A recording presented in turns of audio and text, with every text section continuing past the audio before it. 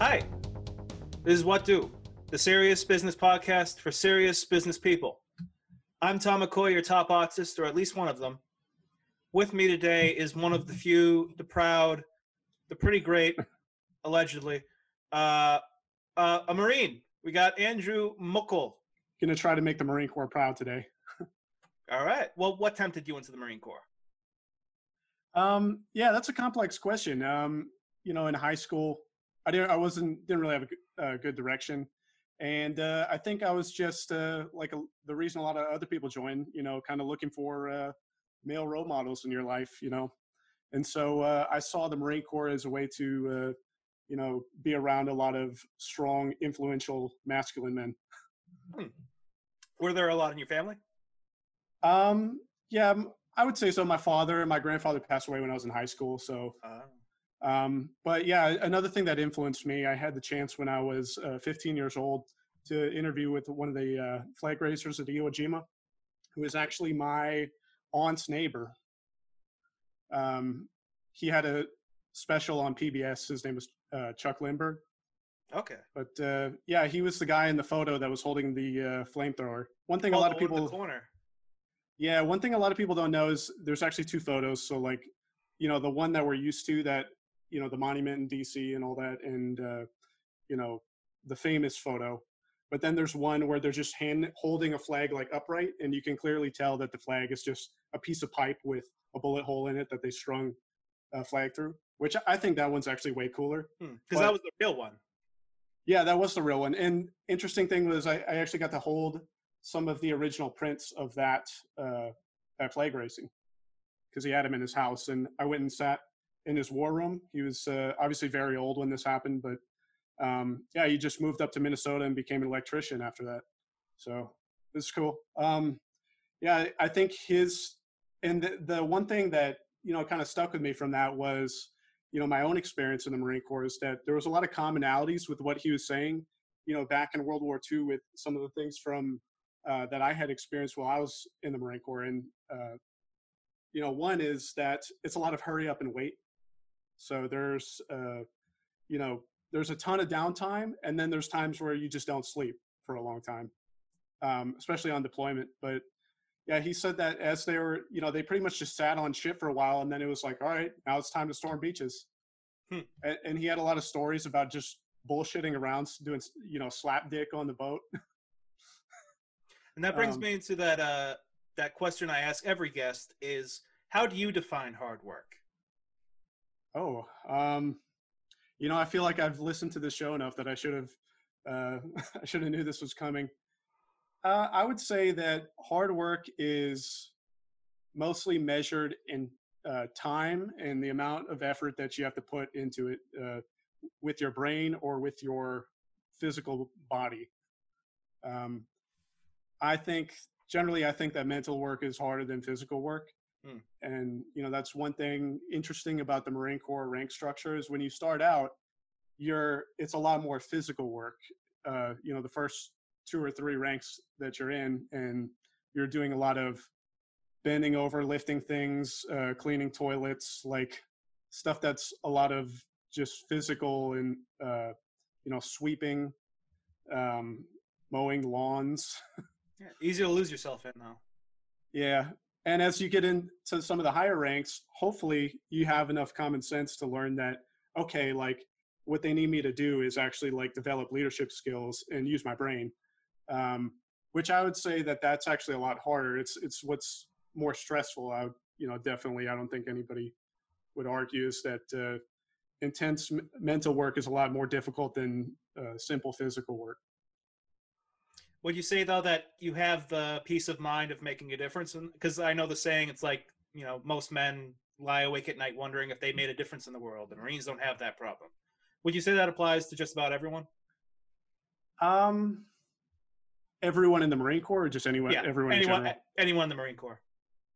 No, I mean, yeah, obviously, I get I get what's at the heart of that slogan. But also 22 a day, Yeah, it's one of those things, like as more time passes and, I separate myself more and more. And, I spent so many years working for the Marine Corps afterward, So, I'm not that far separated, but as time goes on, I kind of see like, well, there's a lot of things at play there. Like, is, serving this giant war machine righteous? Like, there's a lot of questions there. And I think there's a lot of things involved in that thought process. But yeah, you can see a lot of situations where somebody who's like, say, an infantryman going into war, saving people's lives quite literally. There's no, you not being there is not going to make that situation go away. So that's where I think a lot of the political stuff is removed when you're talking about folks that have combat MOS jobs. But yeah, I get where it's coming from. And what would you say, like, for the layperson, what would you say is the main difference between the Marines and the Army? Because you ask any civvy, they'll probably just say, well, the Marines are the ones that are more better. I would personally say warrior ethos. Every Marine sees himself as a warfighter, even if they are far from it. And I don't know that everybody in the Army, I think that it's more of a desk job for a lot of people. Now there's, like, for instance, the base I worked at in Louisiana was, a lot of the people that were there were essentially non-deployable and, had never been to combat. As well as there was many people who were, for a while we had Sergeant Major Castle was the division sergeant major, and he's you've probably seen the photo of the Marine being drug out of the building with he's just been shot a bunch of times. Maybe is this Iraq? Yeah, it was in Iraq. But that was Sergeant Major Castle. He went in to save the story is that he went in to save his Marines, and it's a very iconic photo. Almost as iconic as the flag raising of Iwo Jima, I would say. It's the closest modern parallel that we can draw to that.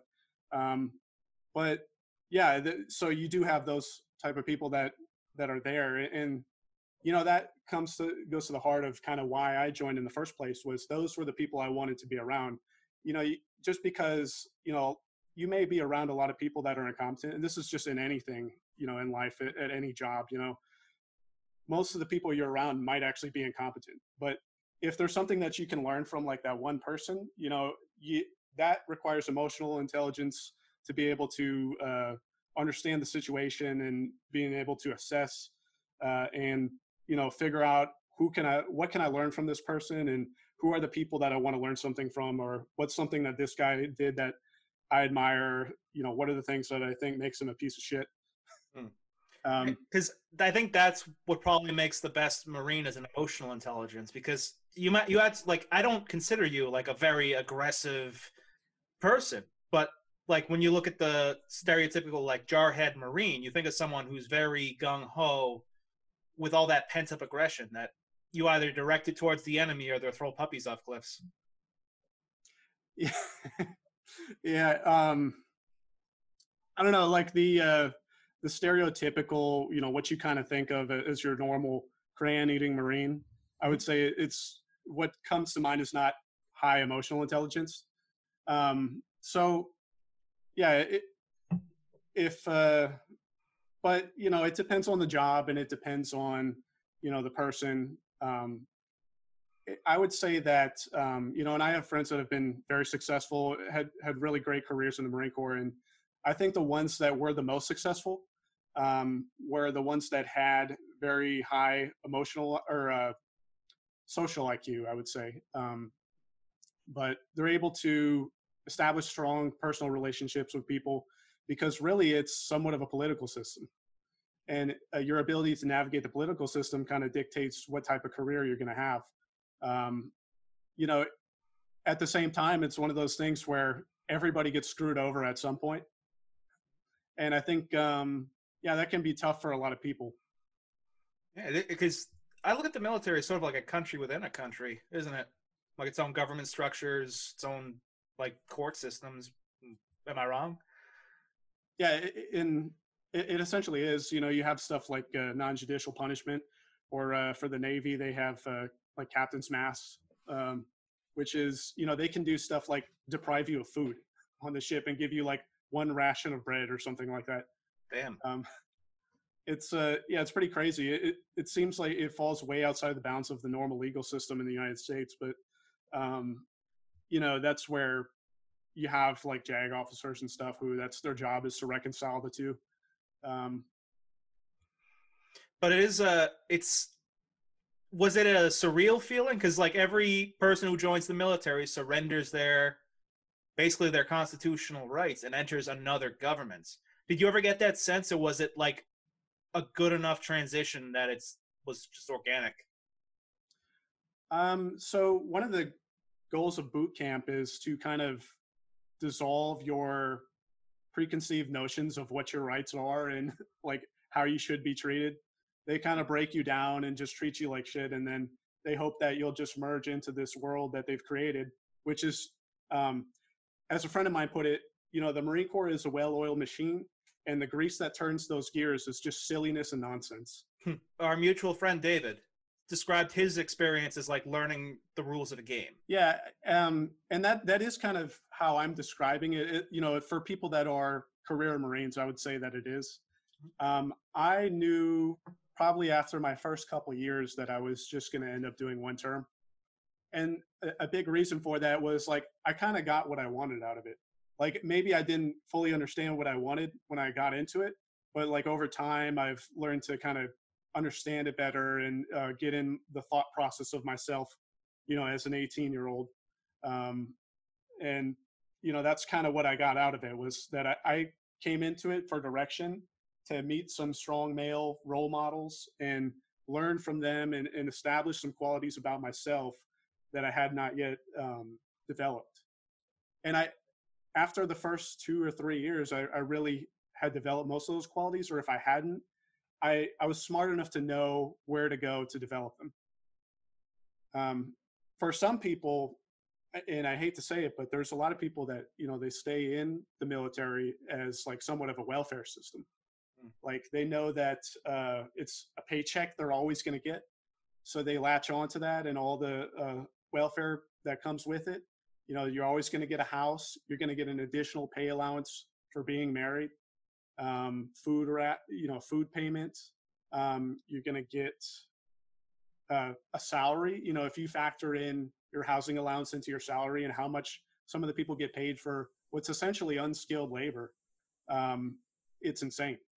Especially, like some of the people when they go on reserve orders, they'll work it out if they know the right people. They'll have them pick them up on orders, and they'll get a really awesome paycheck for a while.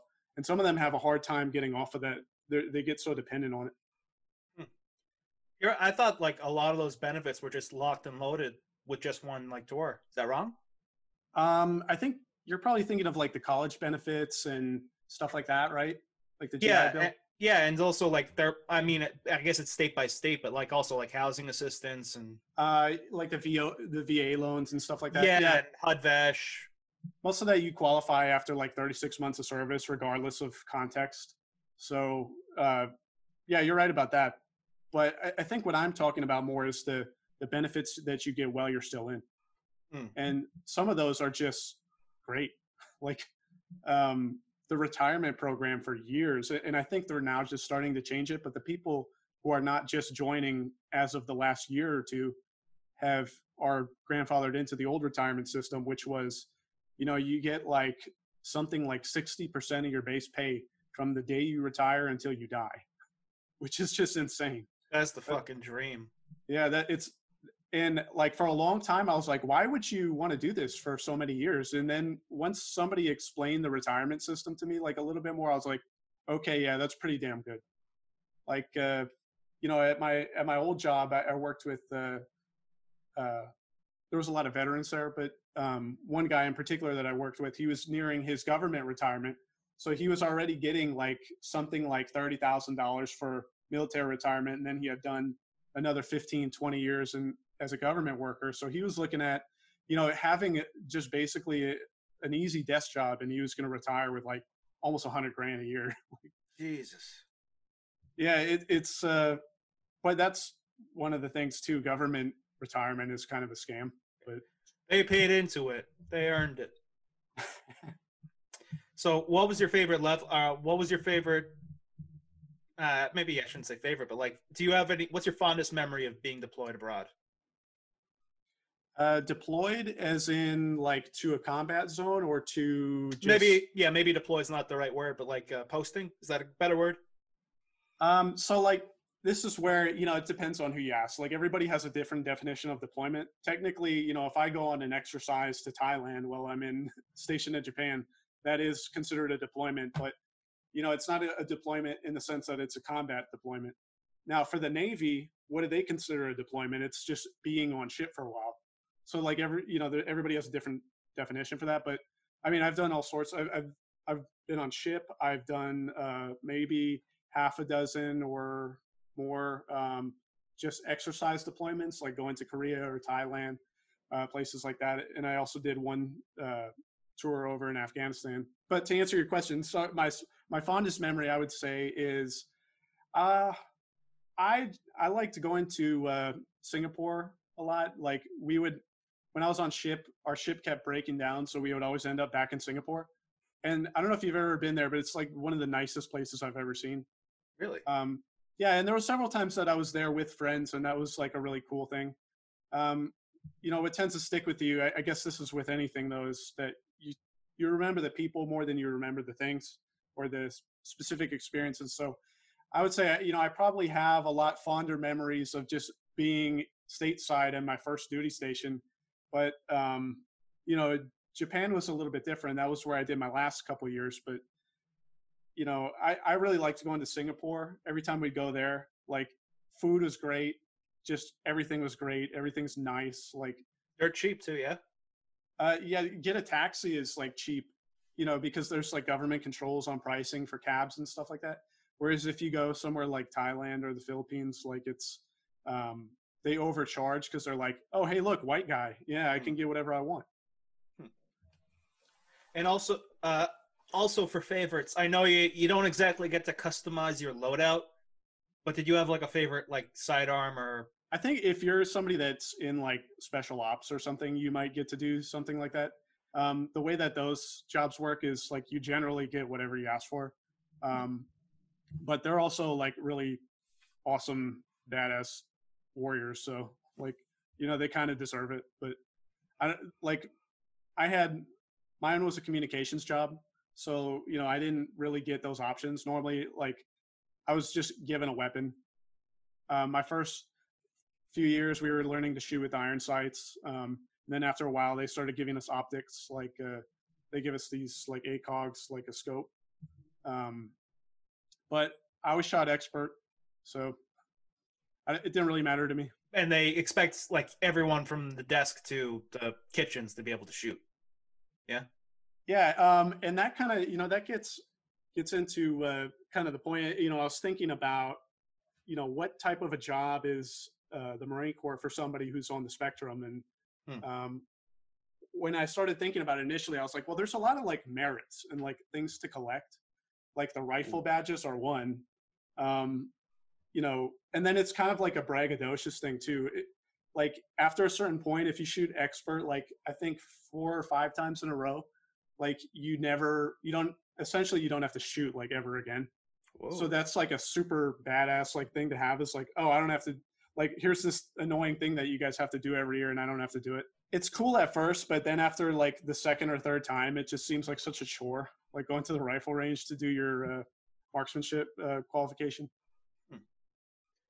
So you could platinum the Marine Corps. Yeah, there's a certain point where you get exempted from a lot of things. The way that the swim qual works, that's another thing that the Marine Corps has. I don't know if the Army has it, but they're big on swimming, obviously, because you know it's considered a naval warfighting function, is knowing how to swim. But the very basic swim qualification is pretty easy, actually. It's just like, oh, float in water with your boots on, and then swim to the end of the pool. That's it? Yeah, I think so, if I remember correctly. And I don't know if it was, then you go up levels. Everything's like levels. There's like a lot of like collecting things and like merits. Like, you know, you have your awards that you get. And some of those, like, people will just, oh, I'll do this deployment so I can get that award, you know? Then you have stuff like MCIs, which are just, well, you know, when I first joined, they were like actual books. You'd get these red books, and they're just like a class that you would do. But the class is in the book. So you would read the book, and then there'd be a test at the end. You go tell your NCOs, hey, I'm ready to take this test. And the secret behind that is like, obviously what everybody does is just they probably just let them bring the book into the room and just, all right, you got an hour, come back out with the answers. Oh, that's not really hard. I'll just put the book over here and just fucking fill in the bubbles. Like everybody cheats on the fitness test too. Really? Yeah, the sit-up portion. Oh, naturally. Because like I'm sure I've seen like people in active duty that are like fatter than me, and I'm wondering, it's like, is it just after like basic training or boot camp that they kind of just loosen the reins and people just put on a few pounds? Yeah, there's all kinds of things. Like sometimes people are in situations where, you know, just there's no checks and balances, so they get away with it for a long time. Or, you know, it depends how eager the Marine Corps is to kick people out. I remember a time when there was just a whole bunch of fatties because they weren't very strict on it. Like, yeah, they didn't meet regulations, but is that enough for them to actually kick that person out? Then I was in, you know, towards the end of my enlistment, they were downsizing, and that was a huge factor in my decision too. I was like, oh, I'm not going to get a bonus. Cool, I'll just go get a regular job and make more money.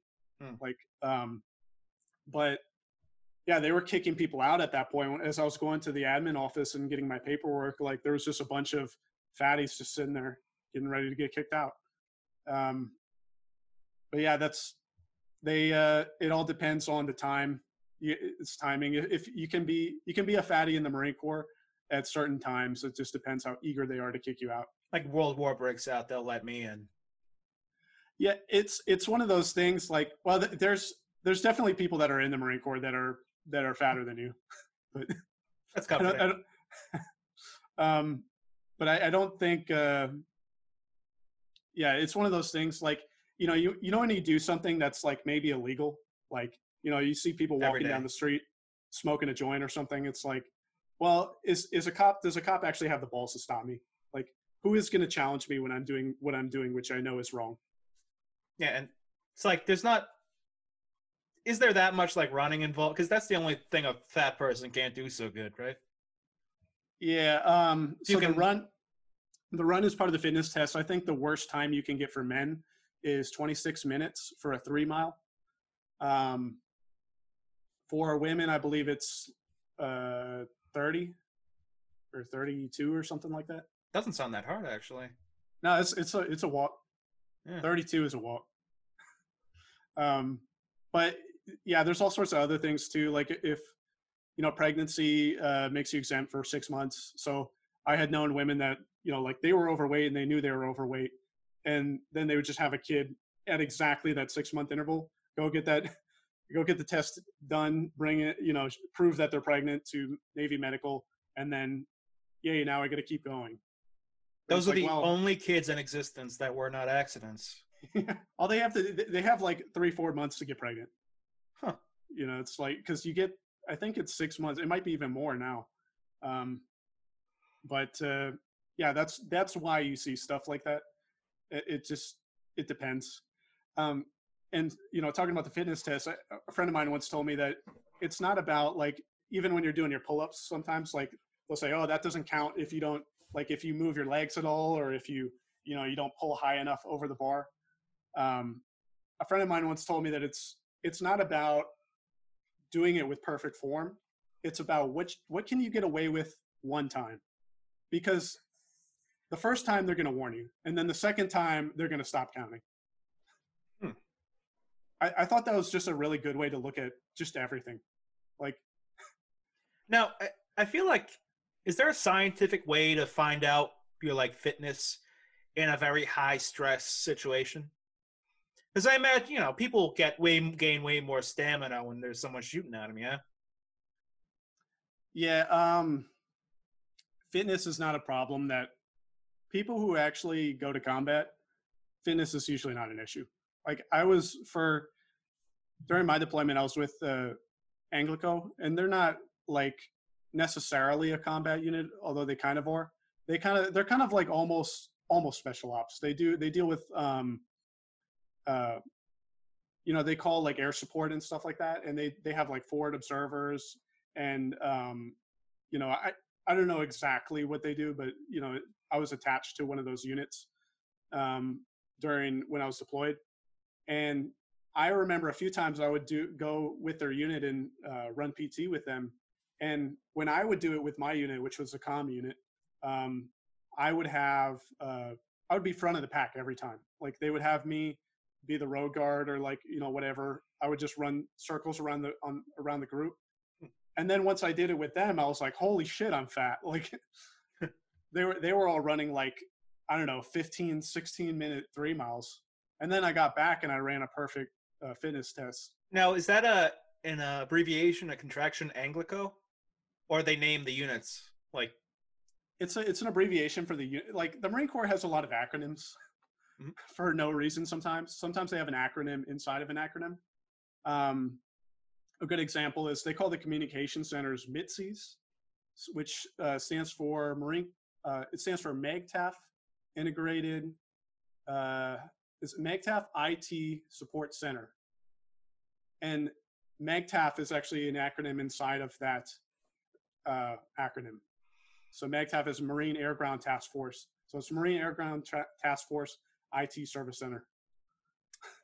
The military, like, preoccupation with shortening things just makes things harder to say. It feels like the military, was it the NATO alphabet? Does it how does it save that much time to spell things with like alphabet soup of Alpha, Charlie, Bravo, Zulu? It doesn't. And in my opinion, I think it, if anything, it it makes it somewhat of a like kind of a nepotistic thing. Like I don't know if that's the right word, but like so that only former Marines can get jobs as contractors and stuff like that, because it's like, oh, you don't even understand what all this spaghetti is that we're saying all the time. And the memes are the fucking worst, because I don't know who thought that it would be clever to how the taxation is theft, but like Tango Alpha Xanadu or whatever the X is. What's the joke? What's the joke? You know what I'm talking about? Oh yeah, like those stupid phonetic alphabet jokes. Yeah, and it's just you say joke, but it's like it's a picture of a Marine like talking into his like walkie-talkie or whatever, and it's just spelt out like hose mat or taxation is theft or send nudes. What's the joke? It's like those boomer shares with like, oh, find the 8. Only geniuses can find the 8. And yeah, it's like the veteran equivalent of like narwhals or like shower beers, like fucking secret squirrel Reddit stuff. What are your dad's shoes like? So what's it like coming back? Because I feel like one of the weird things is the gatekeeping of like mental health. One of the things I was always told doing that vet speak thing where I played an army was that like you can't really get at the heart of it. You can't understand it. It's like, and I think very recently I made a breakthrough in understanding when I left my job on a ferry that was like insane hours with the same people, and god damn it, it was like losing a limb. Like a week later I was like, fuck, with that routine gone, with those people gone, you have that what now feeling where you're just adrift. And I feel like that's what a lot of people feel when they leave the military. Yeah, so it's a very good comparison. The other aspect to it too is just the way that you're used to acting, or what's considered acceptable behavior in the Marine Corps, just treating other people and how to not act like a crazy what's the word, like I don't know, they're just really amped up all the time, like very high energy, which can be a good thing, but sometimes they're just assholes for no reason. Because in certain circles of the Marine Corps, they teach you like that's kind of how leadership works. Like a lot of infantry guys and stuff like that, they just have staff sergeants that are just assholes all the time. And I understand it. Like I've seen how a lot of the junior Marines behave because sometimes you kind of have to shout at, like when you have a lot of I don't know how else to say it, but just a bunch of retards running around, like you have to yell at them to get them in line. Yeah. Did you do much shouting yourself? I did at times. Over time, I kind of developed my style, and it was not. I think I'm better at kind of the calm thing, just being level-headed. Um, I yeah, I got into disagreements and stuff with people sometimes.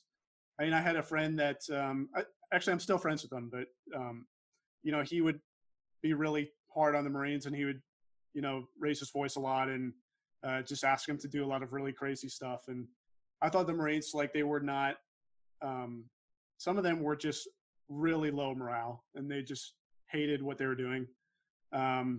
So yeah, there was a few times where I had to speak up to him, but um, that it's like I have the same problem with at my regular job and stuff like that. Sometimes the boss is doing stuff in a way that you don't think is conducive to uh, you know having a good product, and you have to kind of speak up and say something about it, and they may not always listen to you. But my friend that I'm talking about in particular, he was pretty amped up. Like, he used to do stuff. I remember one time he slapped the phone out of somebody's hand because they were talking on the phone in back of formation.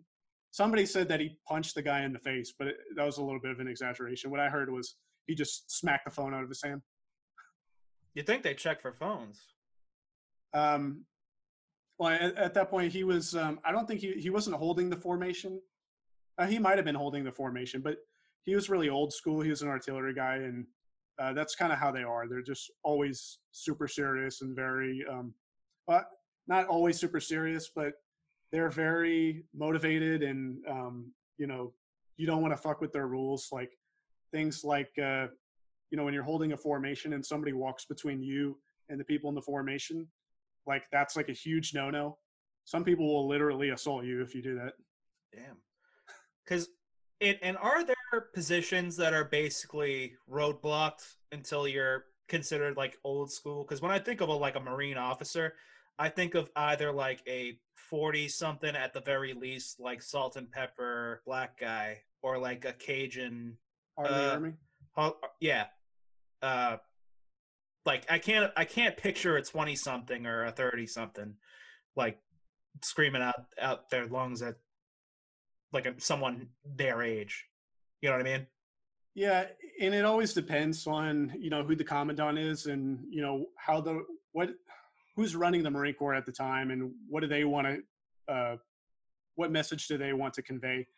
As of more late years, I would say that it's been a lot more PC. Like, they've been trying to. There's this perception, and it has a lot to do with social media coming into existence.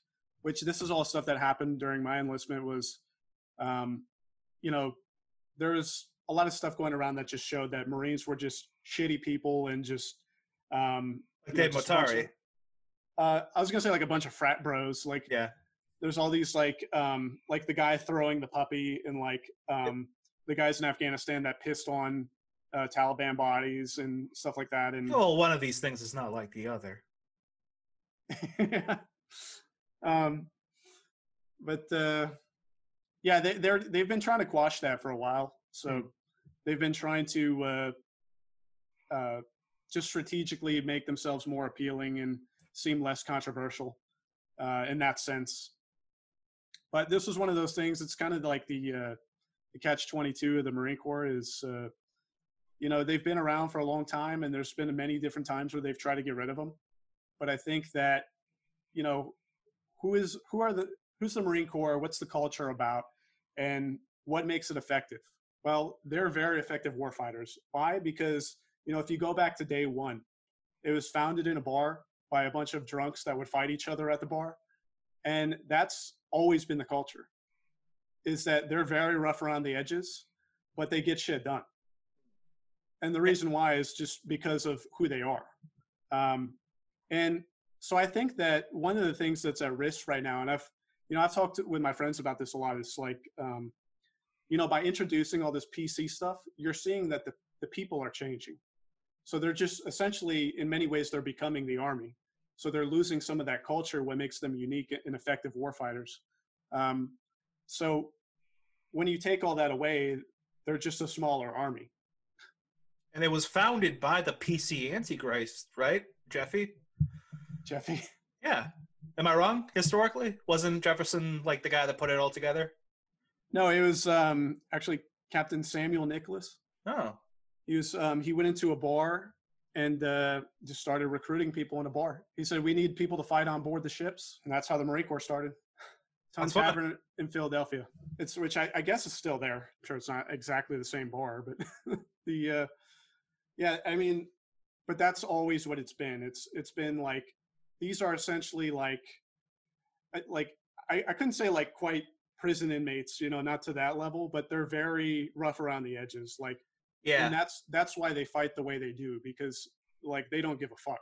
Because like you see the packaged stuff with like the clean dress blues and the Mickey Mouse gloves, and I'm like, really?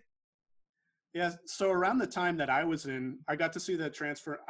I'm sure that there's people before me that would say that it was taking place during their time too, but the one that I saw was the big push because of social media, because social media was really just starting to be a thing I was in from 2008 to 2013. So social media was kind of just starting to be a thing, and all of that, affected a lot of things, like who was selected as the commandant, who was forced into retirement, like somebody like Jim Mattis,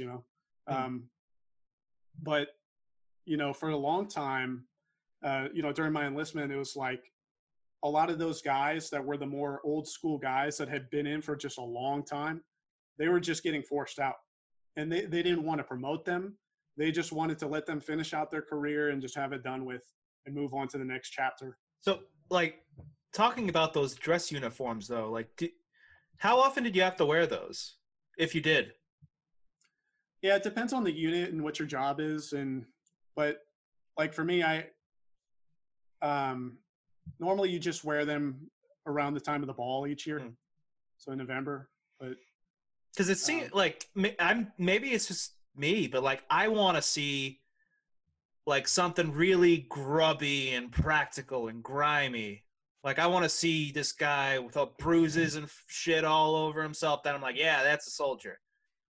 Or a Marine. That's the guy I want, at my back. Not this like underwear model. And like, yeah, it's interesting. I was listening to you're kind of digging into something here, which is just like what the culture is, and they are like, like I said, rough around the edges, like real kind of grimy, like they get down and dirty. And the other side of that coin is when they're in garrison, they try to be extra sharp and like very clean and all of that. But I was listening to Jocko Willnick's podcast the other day, and he was talking about, he had a guy on there who was like mortuary detail for like the Iraq War. And he was talking about the way that they fold the flags, and it was essentially a method that he invented. It was just a much sharper way to fold the flags, and then they would just bring them in all crisp.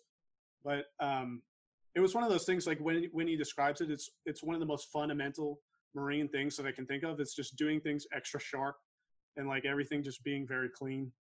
The silent drill team is a good example. Oh yeah, I had to learn a part of that where you bang the butt on the grounds and slap the receiver. I could not do any of that stuff at all. Like you have to do drill stuff in boot camp, and every now and again you'll be asked to do it again. But it depends on the unit that you're in. And like for me, when I was in Japan, like technically, it's a non-deployable unit in a sense that they don't send them out to combat.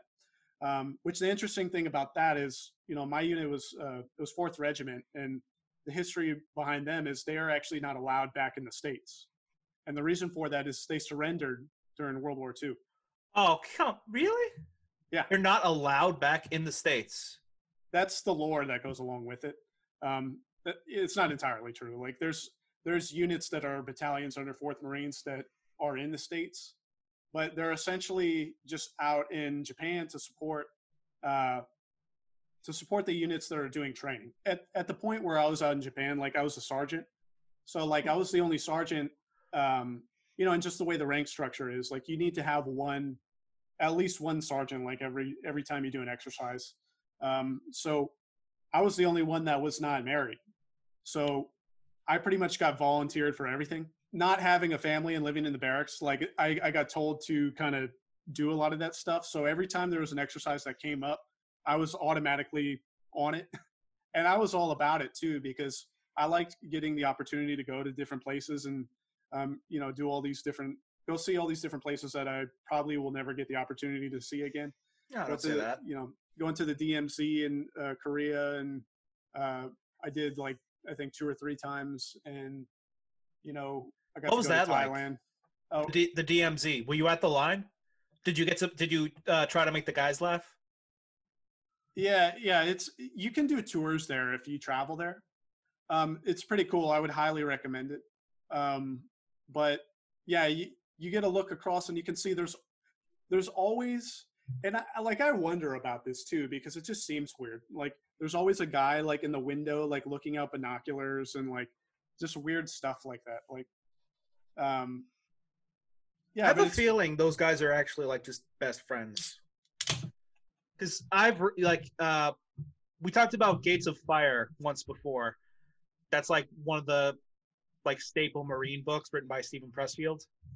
yeah, And it talks about how all the way up to Thermopylae, like Greeks and Persians would meet up, like soldiers would just meet up in random places and just shoot the shit and be chummy with each other. And then the battle started, and then it was all business. And I feel like that it's got to be something similar. Like, can someone be so brainwashed like that? well, my perception of when I went to the DMZ is like you can take it a lot of different ways. But the more I think about it, it's like I think that there's a little bit of, for lack of a better word, kayfabe going in both directions. Huh. Kayfabe? Oh yeah, it's a word that describes professional wrestlers, Oh, I like gotcha. the showboating and the showmanship. Prototypical examples like Ric Flair. Okay. There's a lot of like intentional showmanship going on, or just really over the top. Um, on I would say probably on both sides, and there's plenty of evidence that shows, you know, on the South Korean side that there is stuff that was put there to kind of thumb their nose at North Korea as well. Um, but obviously, it's probably a lot more of it is probably on the North Korean side, of course. But like they have a building there that you can see across the way, and when they turn on the lights at night, the light goes all the way to like it's a really tall building to look like this really cool industrialized place, and like when they turn the light on, you can see it goes from the top floor to the bottom floor, so it's just a big hollow. It's like a giant fluorescent tube. Yeah, it's not a real building. They want you to think it's a real building. Look at how big our city is. Yeah, and then at one point they had a dick measuring contest with flags. Like I believe South Korea first.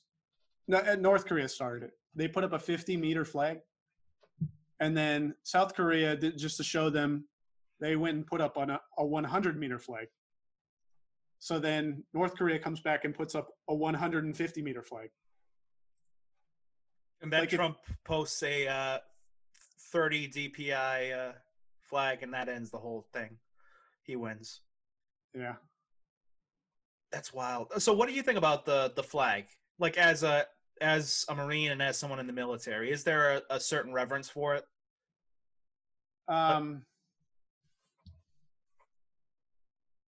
That's a hard question. I would say so. It's just like anything. It's about what it represents. Yeah. And like you may not necessarily agree with every war that's ever happened, but you have to go back and look at what was the country founded on, and what when this flag was first introduced, what was it used as a symbol of, going into current year. Like there's probably been plenty of times that it's been held above battles or doing things that were unjust or non-righteous, but that's not necessarily what it's about. It symbolizes something in particular, and it's not that. And well, like on the topic of sentiment, what do you feel about "Thank you for your service"? Um, it's kind of a meme by Yeah, now. I it's kind of like right wing virtue signaling to a certain extent. it's like sorry for your loss. Okay, were you thinking when you said that, or yeah? Yeah, and I when I say this, like I don't mean this to disparage anybody that has like non-combat jobs or they didn't go to war or something, but experiences may vary. You know, Hmm. so like who are you thanking and what are you thanking them for? By saying like I was in the army or I was in the Marine Corps, like that doesn't necessarily tell me anything. It tells me you went to boot camp and you passed, but like what beyond that? Like why is that important? Why does that affect me at all? And I think I know how you'll answer this, but what do you think about "We owe them our freedom"? I'm not sure. I don't know that I've heard that before. What does that mean? We're free because of them, which I get. Where we can live in security and practice freely our freedom because of them. I think what's more effective than that is if we were still fighting wars on home turf, at this point, then maybe that'd be true. To a certain extent, I kind of believe it because if you think about just what is the United States, what makes us powerful, and it's really this giant war machine that we've built, and it's an effective one. Like we have eyes on everybody on the whole planet, and that's the reason why we're in such high standing, and we have all of the things that we have. Um, I'm not necessarily arguing for it, but I think that the question about freedom is very different from that. I think that that's in many ways responsible for the quality of life that we have, and why people haven't fucked with us, I suppose, impacts that.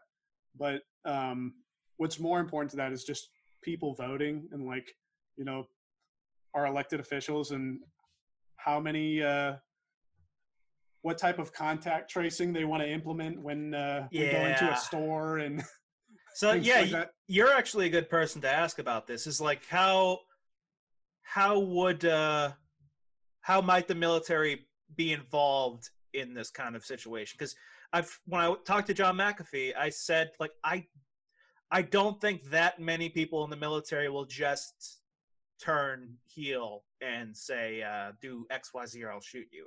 I think that people who join the military are cut from a different cloth than say law enforcement. Are you talking about will they use force against people for not obeying quarantine laws? Yes, well, like will the military like say for maybe I suppose the National Guard because that they're would you say they're a different breed? Uh, yeah, I don't know a whole lot about the National Guard. I know that we do have National Guard posted up like right down the street from me. That's right. There's a big empty lot where they're marshaling supplies into the convention center. But um, no, if the Marine Corps is getting involved with stuff like that, like it's indisputably wrong. Well, that's unconstitutional, isn't it? Is it the Marine Corps and the Navy are the ones that aren't allowed to operate on U.S. soil? Do I got that right? Uh, I don't know exactly what you're referring to, but I do know that they can't. And there's been cases where it's happened, like they've used Marines to do stuff that was under National Guard territory. The states don't have the authority, and the federal government does not have the authority to deploy the Marines for Posse, homeland security stuff. Posse Comitatus. That's what I was thinking of. I think Yeah, I that's what think it you're is. right. Yeah, they're definitely a foreign war fighting force. They're not for setting up border walls and stuff. And what do you think about? I thought about this myself, and it goes into my writing. Is how many potential war fighters do you think exist in the United States? In where I live, people, myself included, are pretty fucking soft. Have never even like held a gun before. Uh, when the shit hits the fan, if the shit hits the fan, how many people do you think have what it takes to fight? And that's a good point because I don't even know that it would be every Marine veteran that would fight. I definitely don't think it would be. Now, if the question is how are they more likely than your average person, to do that? Probably, yeah, I would say. Um, and that's, just a testament to, the character of the people that are in, or were in, I should say.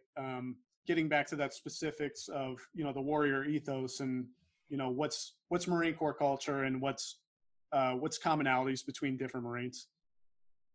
But I don't know, like myself, I don't really think of myself as like I'm a Marine veteran. I'm just like a regular person. But you are on my short list if there's a boogaloo and I need some training. Yeah, I used to coach the pistol. I always shot expert on the rifle range, so I suppose I'd probably still be good at that. I mean, it was all years ago. I'm not one of those people that like I don't go to the range all the time. I'm not a big, and I never did like before I joined the Marine Corps. It's just that I think I follow directions well. Because they are a lot louder than you think, aren't they? The rifles? Yeah. Not really. No? Just like a pop. Well, what do you know? All right. This has been What Do. I'm Tom McCoy. Thank you, Andrew. Yeah, thanks. See you. NT.